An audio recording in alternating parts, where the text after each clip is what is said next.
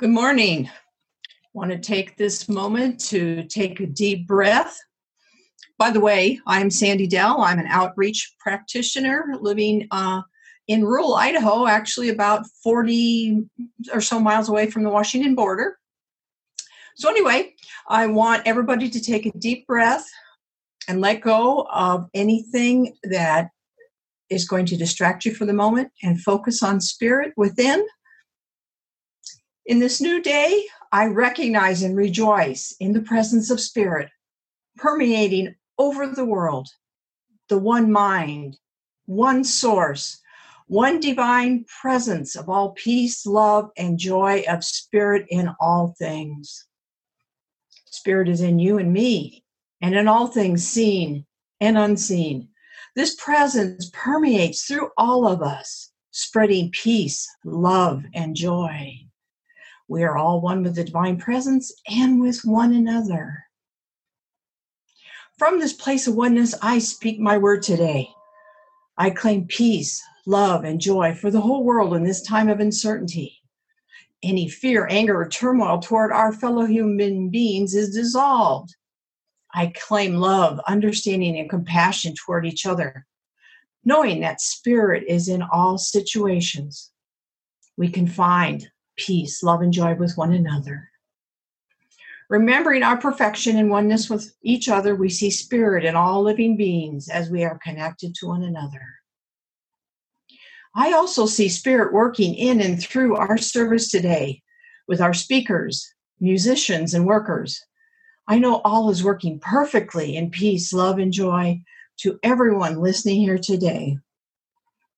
I am grateful for knowing this truth and seeing it demonstrated in the people around me. I am thankful for the beauty in sharing peace, love, and joy. In this perfect place of gratitude, I release this word joyously into the law, knowing it is already done, right here, right now, and so it is.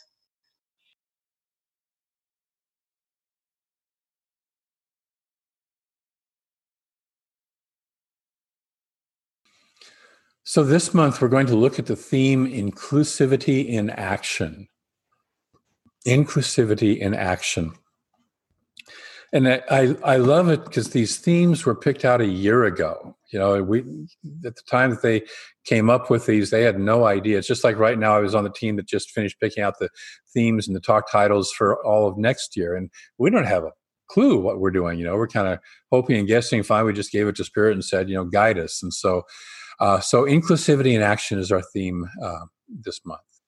And today's talk topic is let's get together and feel all right. And if we're together, if we are inclusive, we do feel all right because it feels true. It feels honest. It feels how we should be because we are together. And when we are together, when we recognize that, we feel in alignment with each other. We feel in alignment with ourselves. We feel in alignment with the universe. So the universe is a oneness. We've talked about this many times. The universe is, there's only one. One on each hand there. One. Expressing as a multiplicity. Look around, you've noticed it's a multiplicity, right? And everything and everyone is a unique expression of this one.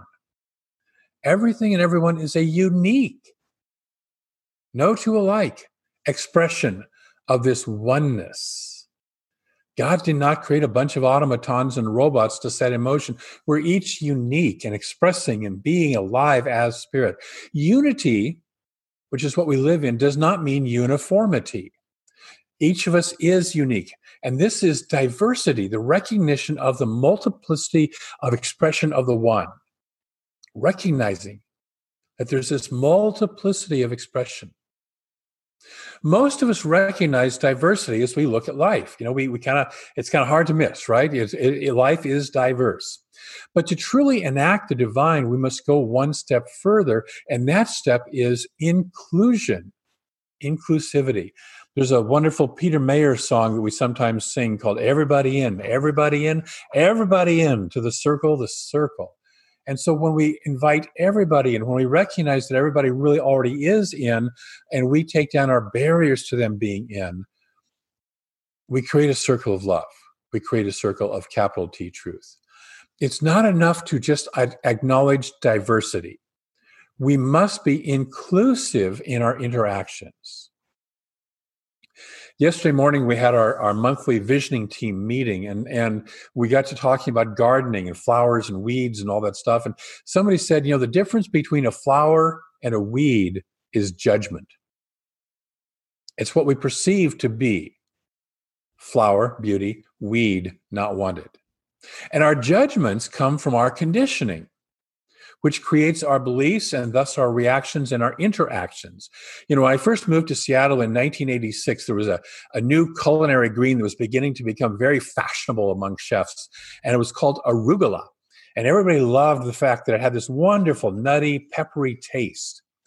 And about a year after I moved here, the vendors at the Pike Place Market were circulating a petition because some government official had declared arugula a noxious weed and was authorizing its complete eradication from the state. Here's this, in some people's view, wonderful green, beautiful, fabulous salad green, cooking green, something to include. And here's somebody else's noxious weed. Same plant, different mindset. Around the same time, I remember there was an official in the Liquor Control Board who had seen a picture of wine grapes infected with the botrytis mold, which looks rather disgusting. But that botrytis mold creates the late harvest and dessert wines. It's necessary for those for the sugars in the grape to concentrate. And this person had immediately tried to ban all dessert wines from the state as unhealthy, until local winemakers walked her through the process of how it's made, including a few samples of the end result, the finished product. And so she was able to move out of belief based on conditioning into direct experience.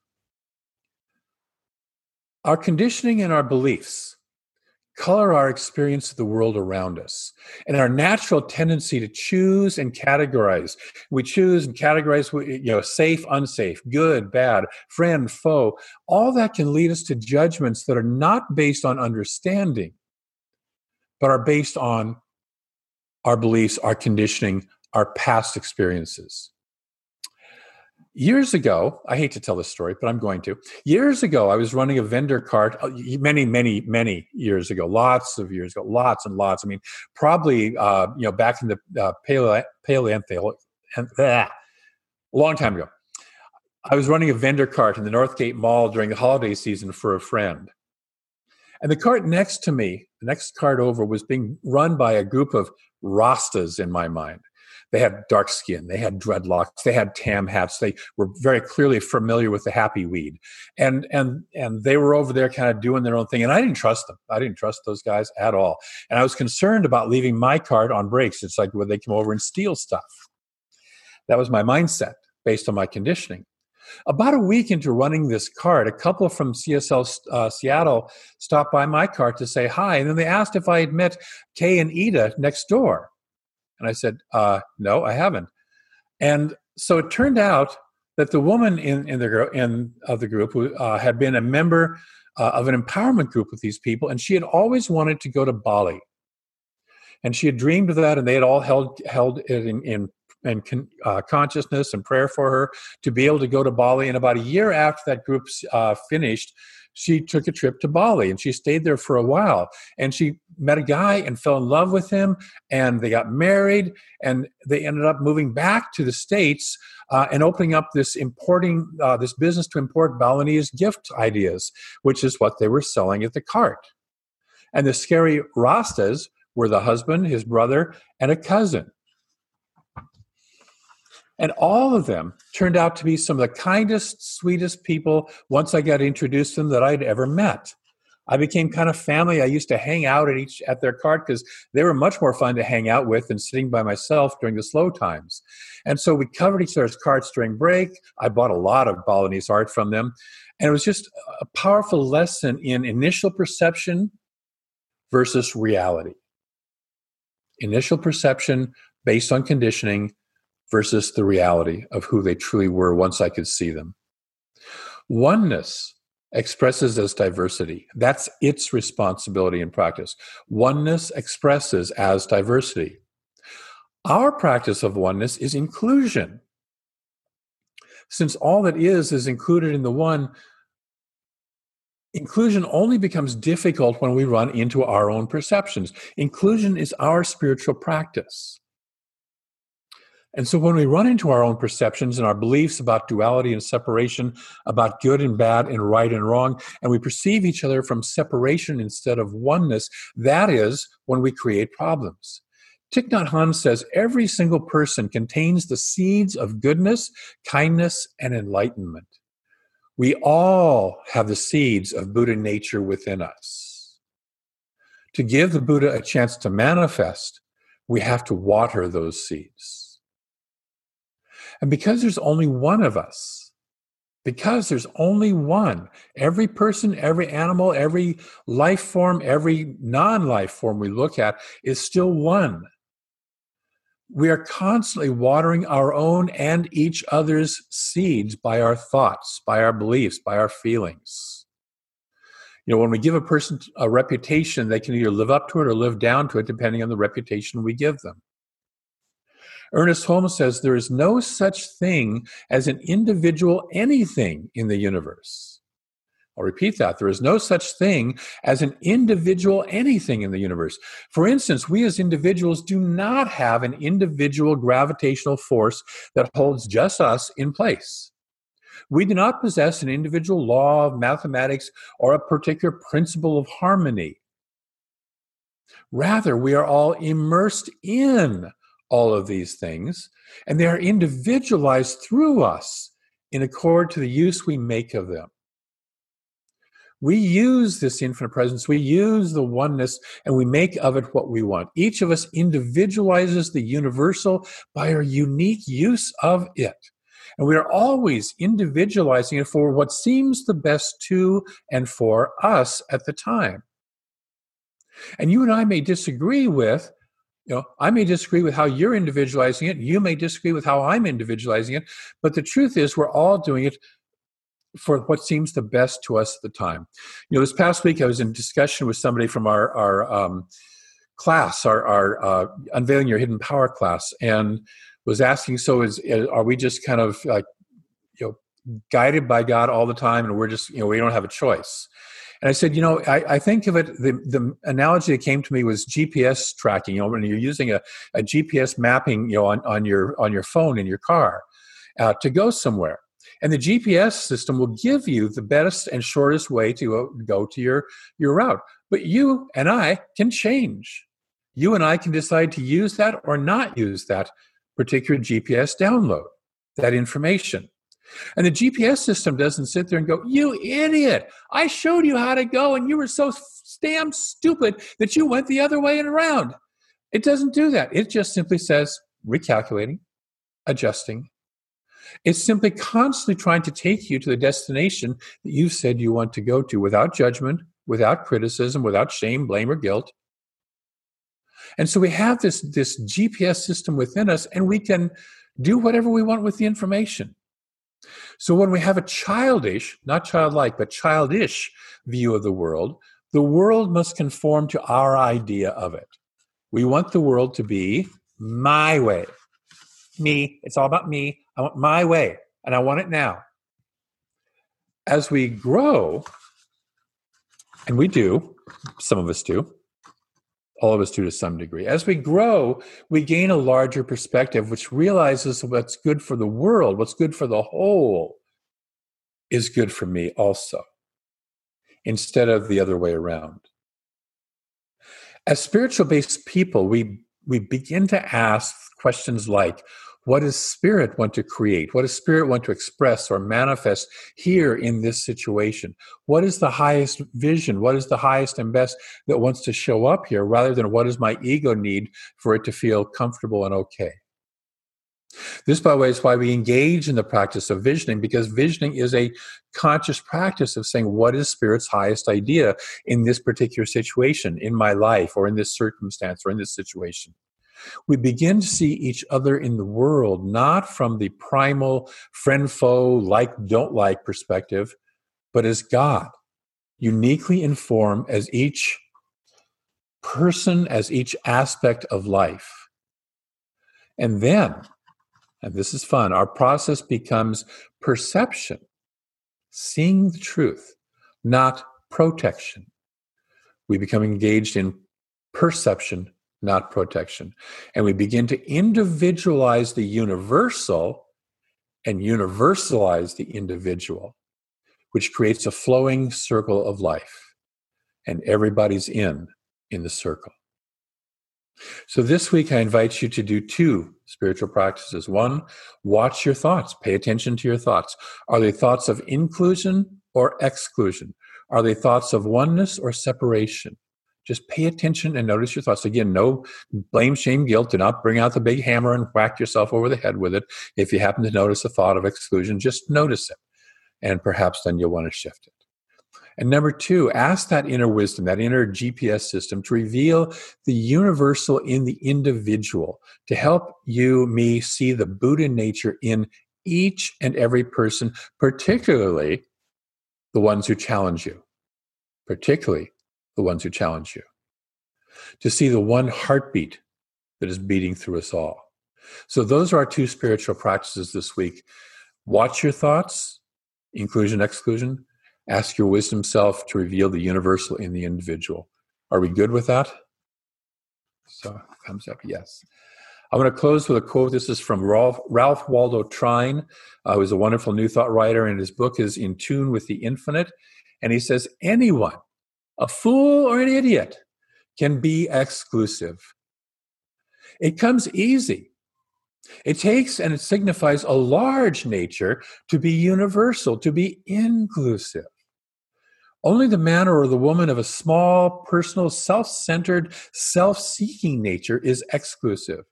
The man or the woman of a large, royal, unself-centered nature never is. The one loves merely himself. The other loves all the world, but in his larger love for all the world, he finds himself included. So let's do our affirmation. And so say this with me. I claim harmony, acceptance, and love for all through inclusion of the diversity that expresses itself in and as life. Let's say that again. I claim harmony, acceptance, and love for all through inclusion of the diversity that expresses itself in and as my life. And so it is. So let's take a breath. Allow ourselves to be filled with this beauty, with this beautiful music, with wisdom of the words of that flowed through me, of the words that flowed through our practitioners, of the consciousness of it all, the love of this community. Let us breathe all of that in. Let's include that in our inclusivity. Let's include the people who are hurting or in pain in some way or another and hold them in love and inclusion. Recognizing that the divine GPS, the God positioning system, is always guiding us home. And sooner or later, we all get there. And so I recognize that there is this infinite presence, this infinite oneness, this infinite love that is already together and feeling all right. And we are one of that. We are one of that. We set aside our places of separation. We set aside our places of fear. We set aside our conditioning that believes in the duality, the right, wrong, the friend, foe, all of that of the universe. And we recognize God as spirit, as the only essence operating in, through, and as us, in, through, and as this world. No matter how difficult it may be to see that at times, there is still only that infinite presence operating in, through, and as this world. And so we hold it in inclusion in our heart. We include all of this world in our hearts. We were talking yesterday about what a big, loving family this community is, and that love and that family is big enough to include the entire planet. All of us are hearts connected by one heartbeat. by one love. And so in gratitude for knowing this as the truth, and in gratitude and praise for this world, I simply release this word into a law that moves into form and expression in our lives, in this world, right here and right now. So it does, and so it is.